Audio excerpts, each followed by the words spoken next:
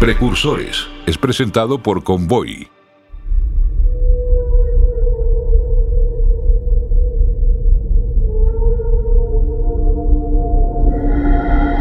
A la Tierra le quedan 5 años de vida. El mundo terminará por la falta de recursos naturales. La posición de Ziggy es la de un niño que tiene acceso a todo lo que creía querer. Los viejos han perdido el contacto con la realidad y los chicos se han quedado solos. No les queda más que saquear lo que encuentren a su paso. Ziggy toca en una banda de rock and roll, pero los chicos ya no quieren rock and roll. No hay electricidad para tocarlo. El consejero de Ziggy le dice que junte las noticias y las cante porque ya no hay noticias. Así que Ziggy canta y las noticias son terribles. All the Young Dudes es una canción acerca de aquellas noticias. No es un himno a la juventud. A diferencia de lo que la gente pensó, la canción era totalmente lo opuesto.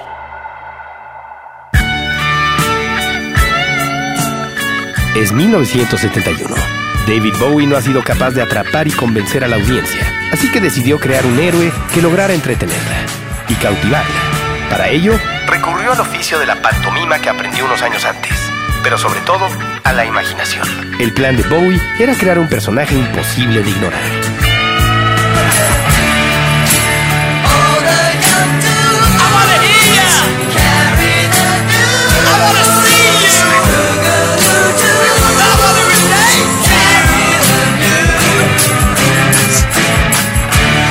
Su héroe tenía que ser una declaración de principios. Nacer con la fama, nunca buscarla. Ser exótico por espontaneidad. Habitar el planeta aunque no fuera suyo. La criatura no podía acomodarse a las normas sociales ni a los roles de género. En su diseño, el personaje era hombre y mujer, humano y extraterrestre, homosexual y heterosexual. Alguien que formaba parte de todo y nada al mismo tiempo. Un extraño con el que todos pudieran empatizar. Ziggy. Bowie presenta Precursores, segunda temporada. En este episodio, David Bowie, primera parte. Esta no es una historia lineal ni definitiva. David Bowie hizo con su vida algo que difícilmente puede contarse de ese modo. No solo porque desarrolló personajes e identidades difíciles de codificar, también porque transformó muchos mundos. La moda, el maquillaje, la sexualidad, el color y la forma de percibir al mundo desde cualquier disciplina del arte. Se ha dicho que David Bowie era más un actor que un cantante, que cada canción que compuso era un acto o el eslabón de una gran puesta en escena que transcurrió durante 6 décadas. En 1969, cuando escribió Space Oddity, David tuvo claro que ese instante era el despegue de una idea que marcó toda su existencia y a la humanidad entera.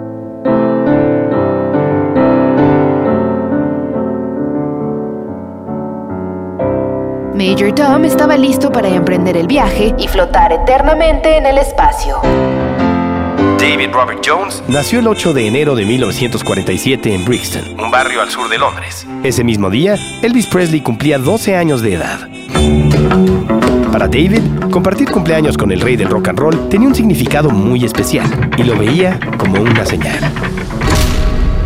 El padre de Elvis pasó mucho tiempo en la cárcel y la familia Jones tampoco estuvo exenta de problemas. Cuando David nació, su padre estaba separado de su primera esposa, pero seguían legalmente casados. Pasaron 8 meses para que Haywood Jones y Peggy Burns pudieran contraer matrimonio. Pero fue un periodo de mucha presión social que marcó a la familia. Es por eso que David creció sintiendo que no pertenecer era una forma de vida. Dave tenía un gran vínculo con Terry Burns, su medio hermano. Era 10 años mayor y fue la primera gran figura en la vida de David por todo el apoyo y protección que recibía de él. Los parientes de Peggy tenían un historial de enfermedades mentales. El suicidio y la esquizofrenia eran sombras que atormentaban a la familia y al propio David. A pesar de ser una constante, nadie quería hablar sobre aquellos problemas. Ese hermetismo marcó a David desde que era muy joven.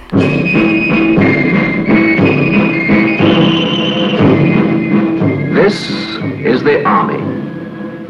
the magic pageant of parade. Discipline, measure, self-control.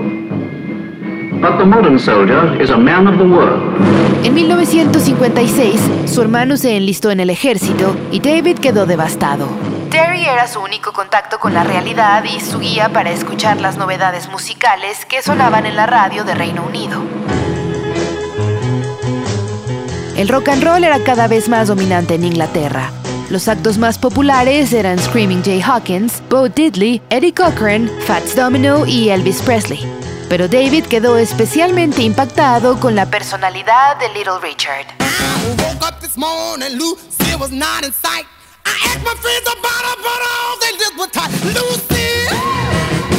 Little Richard siempre ha sido una figura extravagante, pero en ese tiempo, un artista afroamericano, andrógino y con una gran carga sexual en sus canciones resultaba simplemente insólito.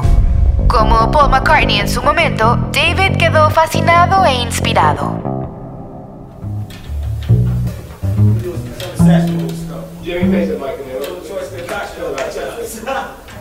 Para 1958, ya como estudiante, David desarrolló un gusto muy marcado por el arte y orientó su interés a la pintura, la literatura moderna y el jazz. Ese año, Terry introdujo a su hermano a la generación beat con libros de Jack Kerouac, Allen Ginsberg y William Burroughs. Para rematar, David también recibió lecciones musicales sobre John Coltrane, Eric Dolphy y Charles Mingus.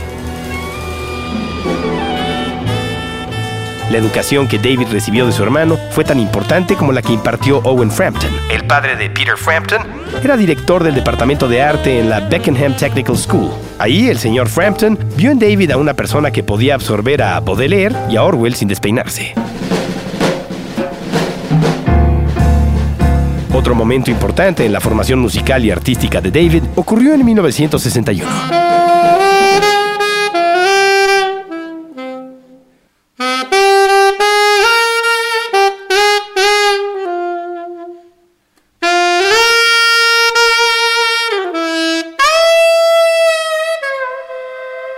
Cuando su padre le compró un Grafton, un saxofón de plástico similar a los que utilizaban Charlie Parker y Ornette Coleman.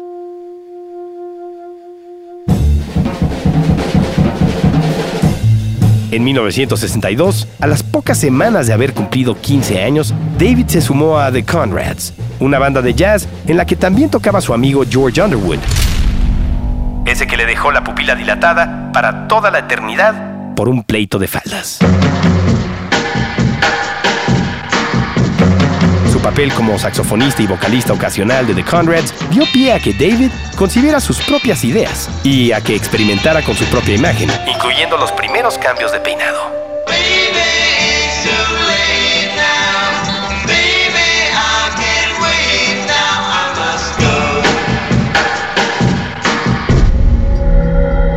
El fin llega con los infinitos. Son agujeros negros, pero yo los he convertido en hombres porque sería muy difícil explicar un agujero negro en el escenario.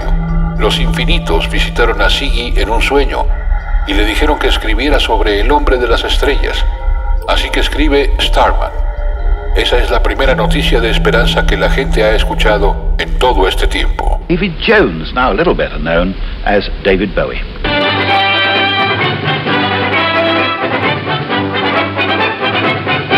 We are. Long-haired men, you've got to have your hair, 9 inches long before you can join? Well, I think we're past that over now. Have you? Yes. Now, exactly who's being cruel to you? Well, I think we're all fairly tolerant, but for the last 2 years we've had comments like darling and can I carry a handbag thrown at us.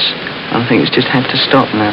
But does this surprise you that you get this kind of comment? Because after all, you've got really rather long hair, haven't you? We have, yes. Yeah, it's not too bad, really. No, I like it, and I think we all like long hair. And we don't see why other people should persecute us because of this. How are you going to set about this campaign? Well, I don't know. I think the real sort of thing we should do is to try and get more followers behind us so that we can sort of march in protest, sort of ban the bomb all over again, you know, only against hair, you know, people persecuted. Baldermaster. And I think gradually it will work, yeah. Amante del jazz consumado, David decidió estudiar teoría musical y saxofón con el célebre Ronnie Ross. pero el instinto le decía que había otras áreas artísticas por explorar y al poco tiempo decidió que no quería ser experto en un solo instrumento. En 1964 se unió a un grupo de rhythm and blues llamado The King Bees. Entró como saxofonista, pero no tardó en asumir el rol de cantante. A partir de entonces, el ensamble empezó a presentarse como David Jones and the King Bees. El grupo grabó Liza Lane, un sencillo que lograron presentar en el programa de televisión Ready, Steady, Go. Well, I got a girl that's good to me. Whoa, little Liza, a little Liza Jane, a little Liza Jane. David gozó de un reconocimiento discreto con los King Bees, pero decidió abandonar el grupo para unirse a The Manish Boys y posteriormente a Lower Third, siempre como Davy Jones como nombre de guerra. 6 sencillos fracasados después, David se propuso darle un giro radical a su carrera y el cambio empezó con su alias. Okay, fine. I got the number of this answering service out of the phone book, and we'll just call them up. I mean, you never know how many new things are going to open up for you when there's somebody always there to answer your phone. I mean, you can get jobs and millions of things. There's always somebody there, morning, noon, and night. 24 hours a day, they're right there on the job and never fail.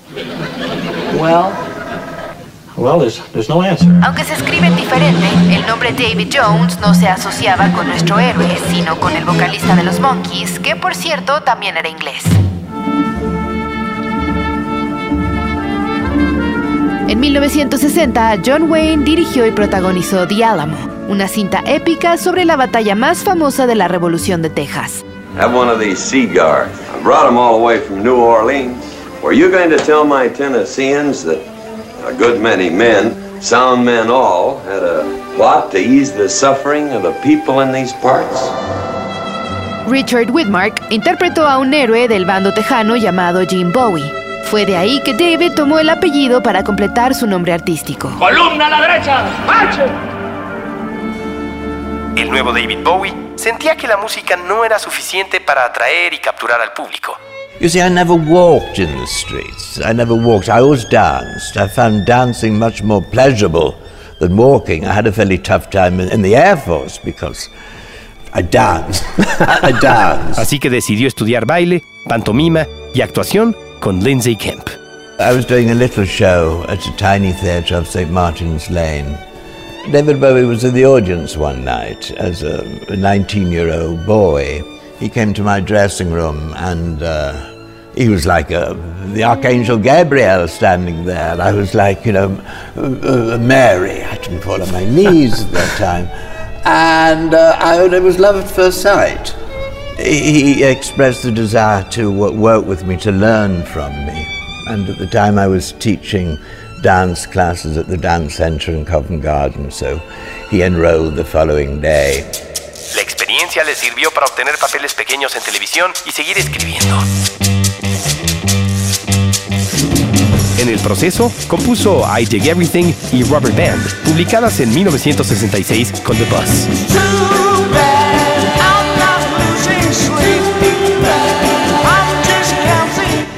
Pero los sencillos pasaron sin pena ni gloria por los medios musicales británicos. Un año más tarde, David Bowie grabó The Laughing Gnome, una canción que se caracterizó por la velocidad del pitch. La aceleración era tal que sonaba a un tema de The Chipmunks o a Alvin y las ardillas. Es curioso que el Bowie del futuro llegó a sentirse avergonzado por la canción.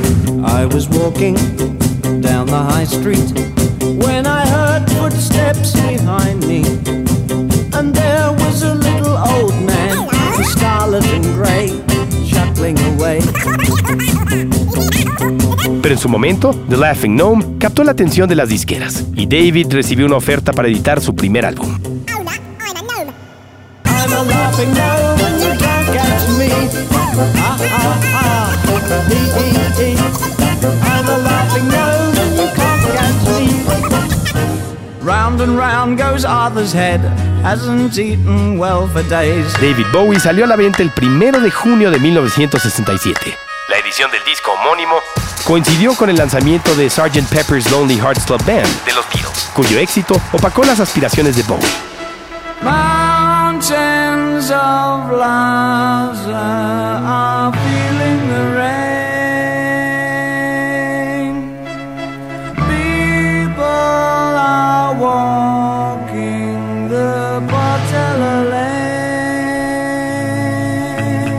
Sin embargo, su primer esfuerzo discográfico fue un parteaguas para los temas que David desarrolló tiempo después en sus obras maestras.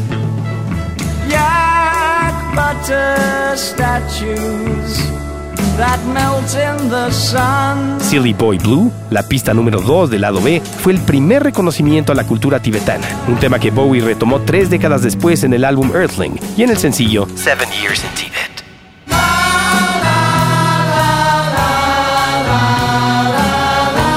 Please Mr. Gravedigger, la pieza que cierra David Bowie, es una gran muestra de las inquietudes experimentales que el músico tuvo desde el día 1. There's a little churchyard just along the way.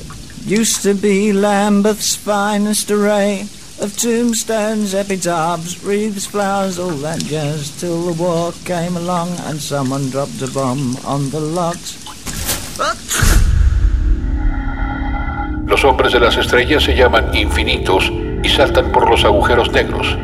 Siggy ya habló sobre un gran hombre del espacio que descenderá para salvar la Tierra y los infinitos llegan a Greenwich Village. No tienen una sola preocupación en la vida ni son útiles para ninguno de nosotros. Simplemente tropezaron con nuestro universo mientras saltaban por los agujeros negros. Su vida es un viaje de universo en universo. David Bowie sentía que no tuvo tiempo suficiente para pensar y armar el álbum debut que él hubiera esperado. Así que pasó página como si el disco no hubiera existido. Por otro lado, su manager veía un lado positivo en las bajas ventas y lo persuadió para que tuviera una carrera paralela, la actuación. El consejo de Ken Pitt sirvió para que David aceptara un papel en The Image de Michael Armstrong. Y Bowie encontró que el cortometraje le dio la satisfacción que la música le había negado. Mientras tanto, Lindsay Camp, su maestro de baile y pantomima, fundó un grupo teatral en Londres del que David formó parte. El paso por los escenarios dejó una huella muy profunda en Bowie, porque aprendió sobre aspectos como el vestuario, el uso de maquillaje, cómo pararse en el plató y sobre todo a usar su propio cuerpo para expresar emociones.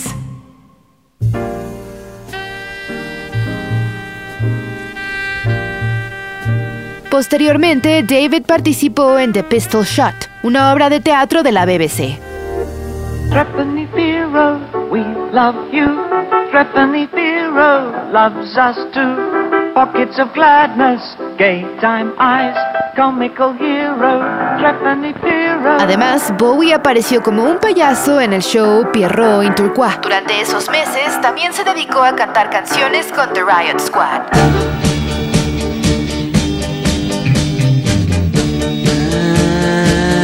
Waiting for my man. El grupo hacía versiones de una banda neoyorquina que por entonces era casi desconocida en Reino Unido. Bowie no solo la ubicaba, sino que se obsesionó con ella. Esa banda era The Velvet Underground.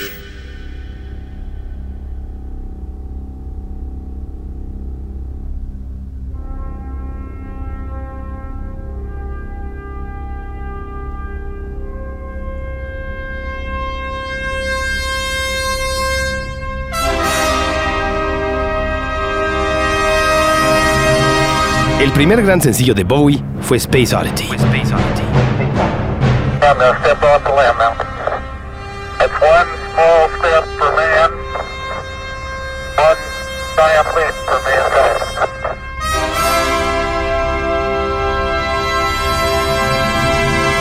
David recibió críticas y hubo quien lo acusó de oportunista por explotar la llegada del hombre a la luna en julio de 1969. Sin embargo, la principal inspiración que movió a David fue la película 2001 Odisea del Espacio de Stanley Kubrick.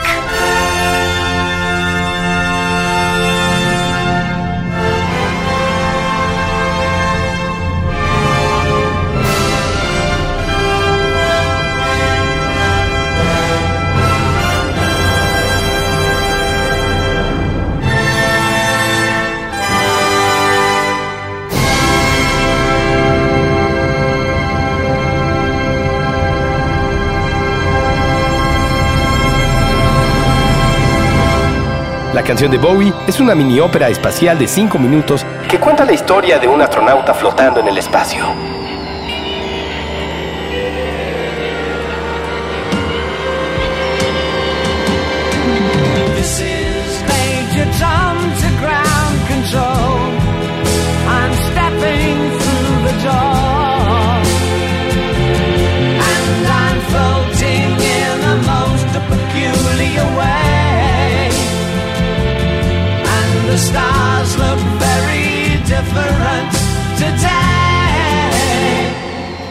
Space Oddity no se convirtió en un éxito instantáneo, pero fue un triunfo artístico. Hasta ese momento, ninguna de sus canciones había logrado esa magnitud estética, melódica y conceptual. Hoy, la canción es una de las más simbólicas en la carrera de Bowie. Los músicos que acompañaron a David Bowie en el álbum que se reeditó como Space Oddity eran miembros de una banda llamada Junior's Eyes. La formación logró plasmar el sonido folk que David había estado trabajando con Feathers, el grupo que formó con Hermione Farthingale durante su etapa teatral. De hecho, Letter to Hermione es una canción de despedida que Bowie le escribió a su exnovia. The hand that wrote this letter sweeps the pillow clean. So rest your head and read a treasured dream. The date is November the 26th, 1968. A British rock group called simply Cream are making their farewell appearance at one of London's greatest concert houses, the Royal Albert Hall.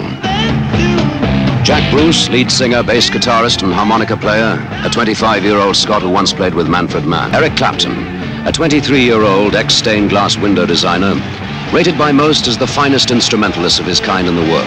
And Ginger Baker, a 29-year-old Cockney, a legend, even amongst other drummers. En 1970, la influencia de Cream impulsó el ascenso de las bandas de hard rock.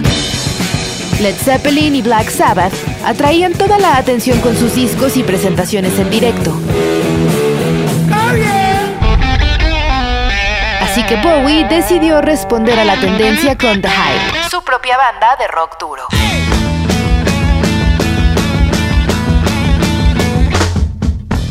Por primera vez en su carrera, David estaba al frente de una banda con músicos potentes y capaces de tocar lo que él pidiera. La guitarra de Mick Ronson aportó gran parte del sonido y distorsión que Bowie buscaba, y la formación quedó completa con Woody Woodmansey en la batería y Tony Visconti en el bajo.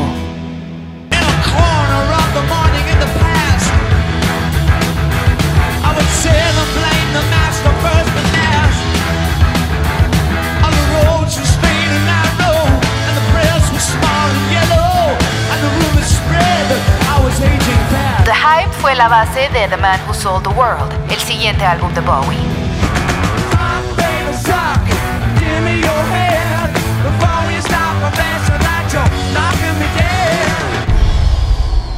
La banda también fue el embrión de The Spiders from Mars, el grupo de Ziggy Stardust. The Man Who Sold the World fue un disco extraño y poco comprendido en la carrera de Bowie. El álbum tiene una carga especialmente personal porque el padre de David falleció unos meses antes de la grabación.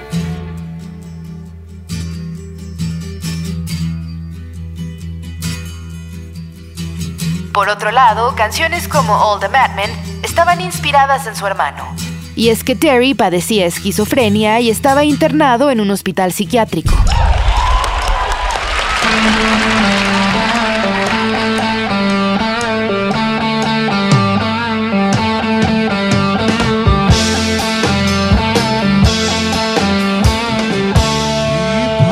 Upon the stair and spoke of was and when, although I wasn't there. He said I was his friend, which came as some surprise. I spoke into his eyes. I thought you died alone. The Man Who Sold the World no tuvo sencillos y se desvaneció. Pero 20 años más tarde, la canción cobró vida en el entrañable Unplugged de Nirvana. Oh no, not me. We never lost control. Face to face with the man who sold the world. A pesar de la valoración que tuvo en su momento, el álbum sirvió para que David terminara de abrazar la teatralidad y la ambigüedad en su apariencia física. A partir de ese momento, el disfraz fue el camino para alcanzar el éxito y la profundidad artística. Ziggy ha alcanzado el nivel espiritual más alto y son sus discípulos los que lo mantienen con vida. Cuando llegan los infinitos, se llevan fragmentos de Ziggy para tomar una forma real. Su estado natural es inmaterial y no pueden existir en nuestro mundo. David Bowie tenía una aura andrógina natural que decidió explotar en The Man Who Sold the World. La portada alterna del disco es una fotografía de Keith McMillan, en la que David Bowie posa sobre un diván y lleva puesto un vestido de satén. De ahí en adelante, Bowie empezó a llevar vestidos en entrevistas y apariciones públicas. Su aspecto físico daba pie a todo tipo de rumores sobre su sexualidad, y David parecía disfrutarlo. Pero más allá de la publicidad que estaba recibiendo, a Bowie le interesaba generar interés en un tema tabú: la libertad sexual. Do you mind talking about your sexuality? Sorry, why? Because what was the deal there? You were gay for a while, and then you were not gay. I was just happy. But were you bisexual? Were you pansexual? Were you trisexual? Because I thought being gay was a bit like the Foreign Legion. Once you joined, I didn't think you were allowed back. I was just very, I just got my leg over a lot. Did you have relationships with these people as well, or was it mainly... Not if I could help it. I was incredibly promiscuous. I bet you were. And I think we'll leave it at that. No, we can't. But this is great stuff, David. No, it might be for you, son. But everyone wants to know. You must have had a great time. Why would I go into that when I can make a fortune by writing a book about it? Why should I give it to you for free? All right, well let me ask you this then, David. We'll get to the book in. I've never yet tried... Don't even think about it. I've never tried the man love, okay? I haven't tried the man on man, the man in man, the man with man. I haven't tried it.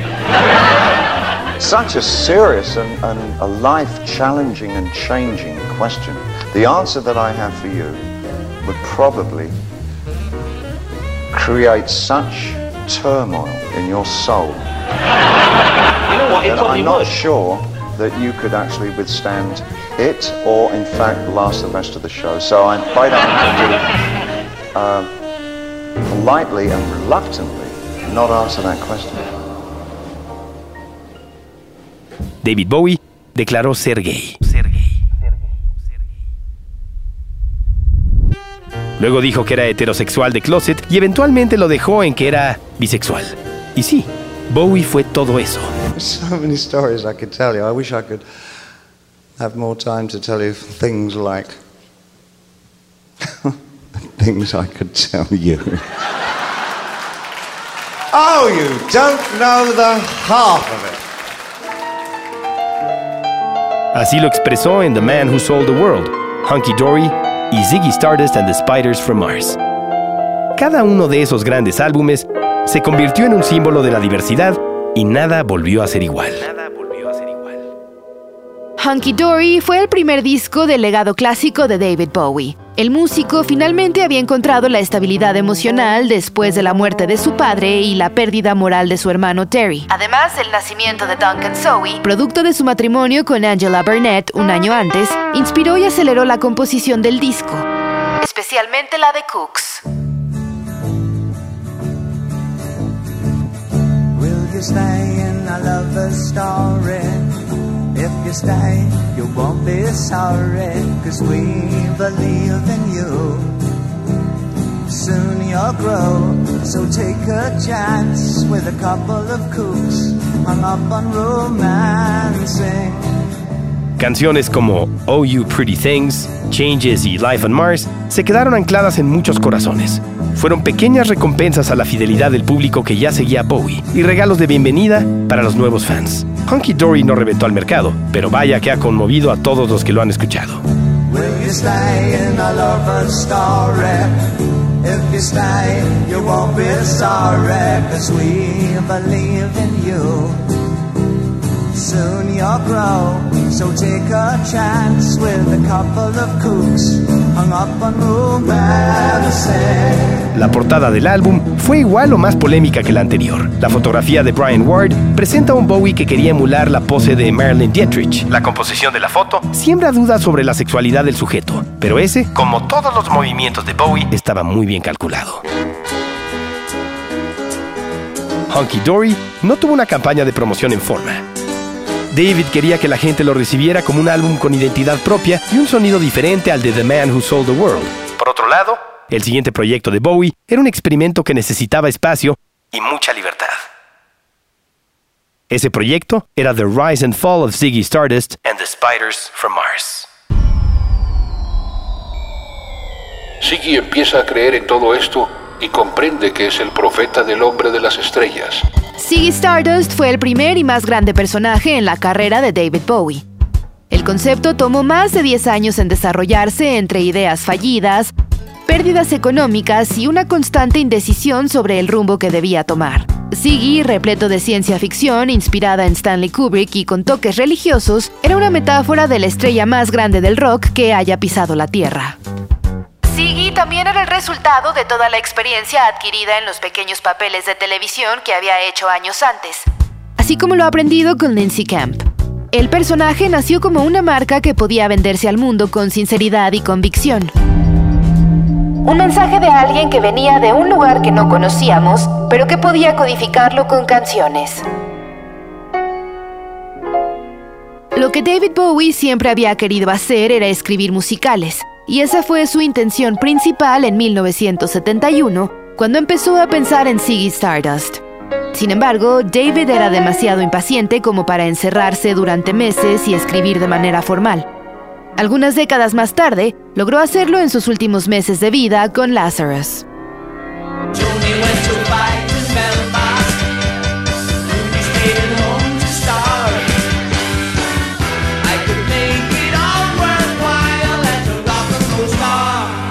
La euforia por Ziggy Stardust and the Spiders from Mars despertó al compás de Starman. El 14 de abril de 1972, David Bowie, Mick Ronson, Mick Woodmansey y Trevor Bolder aparecieron en los estudios de la BBC vestidos con trajes multicolores. Y el mundo cambió. Ladies and gentlemen, the Beatles. Si la Beatlemanía nació en el show de Ed Sullivan 8 años antes, Inglaterra estaba presenciando el nacimiento del glam rock en Top of the Pops. Yes, it's number one. It's Top of the Pops. La presentación marcó a miles de jóvenes e inspiró a otros tantos a que tomaran una guitarra. La presentación en Top of the Pops redefinió la carrera de Bowie y fue el despegue indiscutible de un Ziggy que nunca dejó de brillar. El disco recibió críticas severas por la impresión de que David quería vender un personaje que no correspondía a su estatus en la escena británica. Por si fuera poco, lo acusaron de plagio por todas las referencias en su acto. En contraste, Michael Watts, el mismo periodista al que Bowie declaró ser gay, entendió las intenciones que tenía el personaje y supo interpretar que todo se trataba del ascenso y caída de una figura metafórica que casualmente tocaba rock and roll. I find that I'm a person who can take on the guises of different people that I meet. I can switch accents in seconds of meeting somebody and I can adopt their accent. I've always found that I collect. I'm a collector. And I've always just seemed to collect personalities, ideas. I have a hodgepodge philosophy, which really is very minimal. Very little of it is my... What? Do you believe in God? I believe in an energy form, but I'm not... I wouldn't like to put a name to it. El personaje había sido una válvula de escape para el propio artista, pero ser un éxito en todo Reino Unido y tocar más de 60 shows en 53 días tiene su precio. La alimentación y la rutina de David se salieron de control, también su consumo de cocaína. De pronto, el músico empezaba a creer que había dejado de ser David Jones.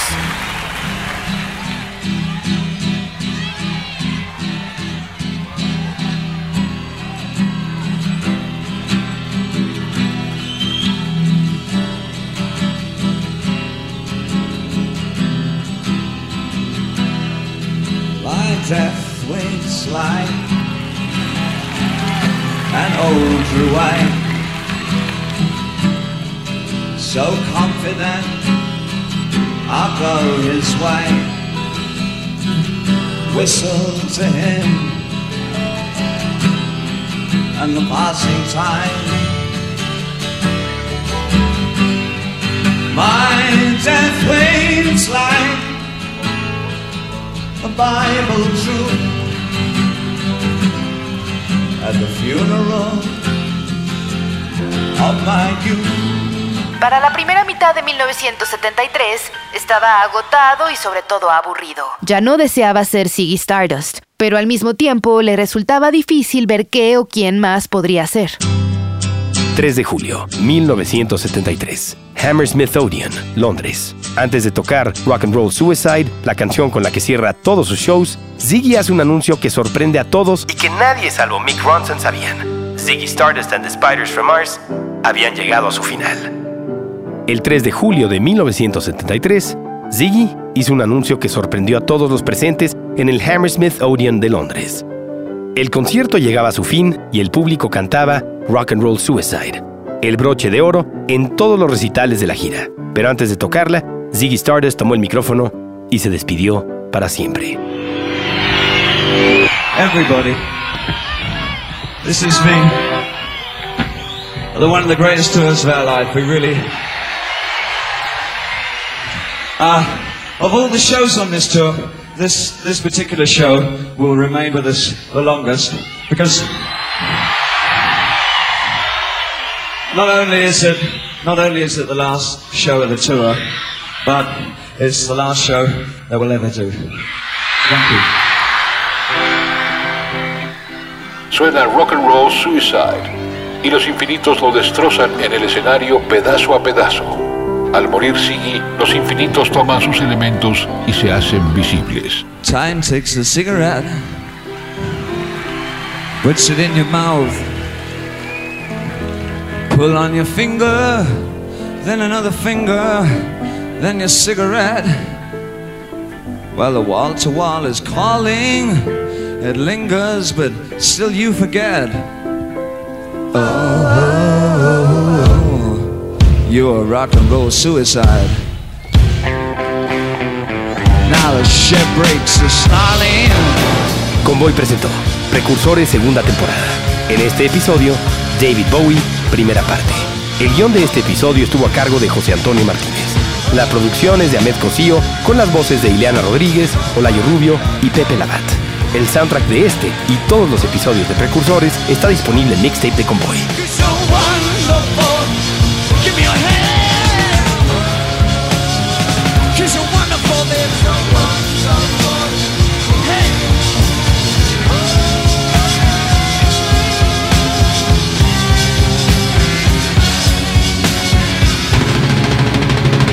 Escuchemos juntos.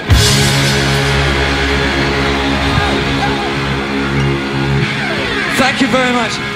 Bye-bye, we love you. Convoy.